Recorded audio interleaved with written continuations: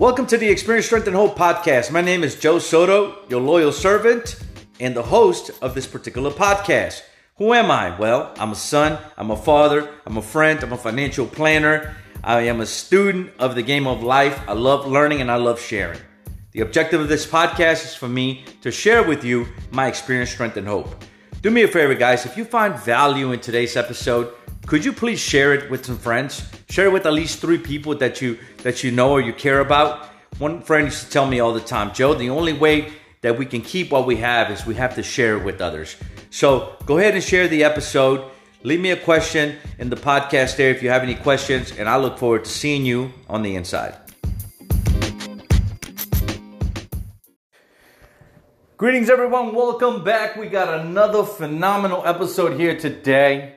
And I think and I hope that you're going to get a lot out of this one today. We're going to talk about why do rich people go broke? And how do some broke people become rich? How does this happen? How does this happen? Now, let me tell you why I decided to talk about this today. I was watching a documentary by Michael Jordan. It's called The Last Dance. If you haven't had a chance to check out this documentary, go check it out. Michael Jordan, the GOAT. I know a lot of people say LeBron James and this and that, but you know what? I grew up with Michael, and Michael's going to be my GOAT probably to the day that I'm no longer here. Love Michael Jordan. I think ESPN did a phenomenal job with that documentary. But why are we talking about this today? We're going to talk about this today because of this sad statistic. This very sad statistic. I've read in multiple different sources that anywhere between 70 to 80% of professional athletes, baseball, NFL, okay, it doesn't really matter, right? But specifically baseball and the NFL, the resources that I've read says that over 70 to 80% of athletes go broke. They go broke. They lose the money. They need to go get help from other people. They don't have money to pay their bills. And to me, this is a fascinating topic because, you know, how does a person go from making millions of dollars to going broke? I'm talking about millions of dollars a year. How does this happen? And, you know, I tell you, watching this documentary, it kind of brought some awareness to me about how, you know, money it's got different facets, right? So what I noticed, right, with professional athletes, and there's so many stories, I can give you so many examples. And what I love about this story about The Last Dance is that Michael Jordan actually was one of these guys who actually played his cards right. But he's the exception to the rule. The majority of them don't. The majority of them end up, you know, with health problems. Either their body starts to give them problems, they are forced to retire early, they see an injury. Some of these people end up in drugs. Heavily addicted, right? Alcohol. You know, Michael Jordan talked in this documentary about gambling and how gambling was starting to become a problem for him. And that, you know, some people kind of called him in and said, hey, you know, what's happening here? And he was able to course correct. Right? But a lot of people don't course correct. Right? A lot of these athletes end up in relationships where they end up in divorce, right? They go from nothing. They make a bunch of money. Their life changes, and they start buying a bunch of different things, and they start to get lost in the world, right? They start to not work in, I guess, in their relationship, in their marriage, or just neglect their family, and they end up, you know, estranged from their family. They end up divorced, and you know, a lot of these athletes, you know, they've been married 2 or 3 times. So look, you take $1 and you split it up 3 times, you know, it's like, you know, you're going to end up with pennies, right? And this is exactly what some of the challenges that these folks face, right? I remember one of my initial mentors used to tell me, he said, look, Joe, if you take all the money in the world, right, and you divide it evenly amongst all the people in the world, in 10 years' time, the money ends up in the hands of the people who originally had it. So how does this happen? My mentor taught me, well, you keep the money by improving your ability to manage that money, your capacity, your competency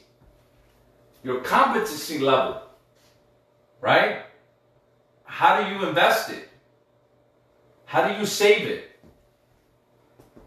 Where do you put it? How much do you spend? How much do you keep? How do you manage it? So think about this for a second, right? Because I'm trying to get you to see this picture. So with folks in this professional world, right, of sports, they are faced with all of these different challenges, right? And then one day, you just can't do your job anymore. Your mind's out of it. You start acting, different, silly. Start making some bad life decisions, and eventually your employer, in this case the NFL, baseball, whatever sports team you're working for, they just say, you know what, we don't need this drama, get out of here, good luck. And that's what happens. Now, some of the other things that I'll see, there's some athletes, right? Some athletes that do get it right. And these are people that usually have good habits, right? They're usually not addicted to drugs, not addicted to alcohol, and they are proactive about taking care of their health, right? Taking care of their health in the sense that they're not hurting themselves. They're not polluting their body. They got the right team of people around them to help them keep their money. They have a tax advisor. They have their estate planning in place, right? They have a good investment advisor, a fiduciary advisor. They have a team of professionals that are looking out for their best interests. And normally, this is interesting, right? Normally, the athletes that do get it right, that are able to capitalize on this phenomenal opportunity that it is to be playing professional sports and making millions of dollars, they usually have a good family life. They make time for their wife. They make time for their children. And if you think about this, right? I mean, when you got a team of people that are helping you organize your finances and your legal stuff and your books and your bookkeeping, and you trust these people, you have systems in place to look out for you. You have you feel good about yourself. You feel good because you can see your money growing. You can see where your money's going. Right? Well, you're less likely to put yourself in a situation where you're going to be like doing drugs and like destroying your life. You're more likely to show up to work, in this case, whether you're a quarterback, wide receiver, or an outfielder, a catcher, whatever the case may be, whatever the position is, you're more likely to show up to your job and do a good job. So here's the lesson I want you to take away from today's particular podcast. And what I was able to reflect on is that money is a multidimensional sport. To win with money, you have to play the game at a multidimensional level.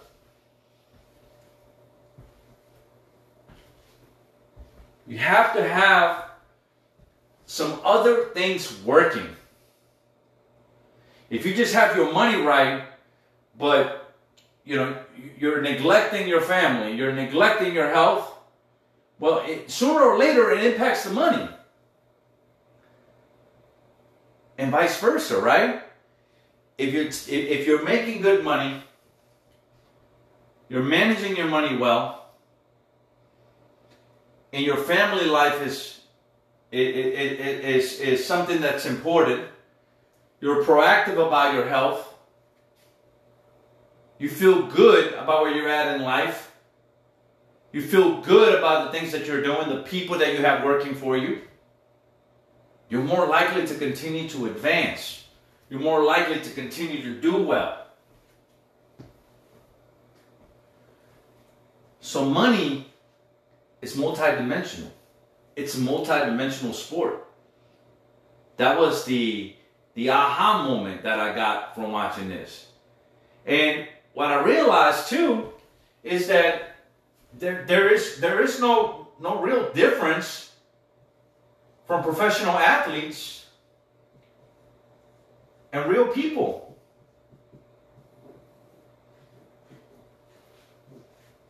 There's no difference. I could tell you right now from my own personal experience, it's so easy for me to overwork. So easy for me to overwork. So easy for me to let go of my health and just start developing bad habits. I put on like 20 pounds after the whole COVID thing, right? And I realized, I like my doctor said, look, Joe, you're getting obese. You put another 10 pounds, you're going to be obese. I'm sitting there scratching my head. I'm like, how did this happen? Right? And they're like, look, if you don't fix this thing, you're going to have to start taking these prescriptions, diabetes, heart conditions, blood pressure, and all this. It all goes back to the money. Goes back to the money. If my health is not right, then I can't go and play with my children. If I have health issues, I can't go exercise with my children. And eventually I might not even be able to do my job, right? So money is a multidimensional sport. In order to keep it, in order to grow it, right? It's like super important, right? That we're being proactive about looking at the big picture. So I'm going to leave you with this today, guys.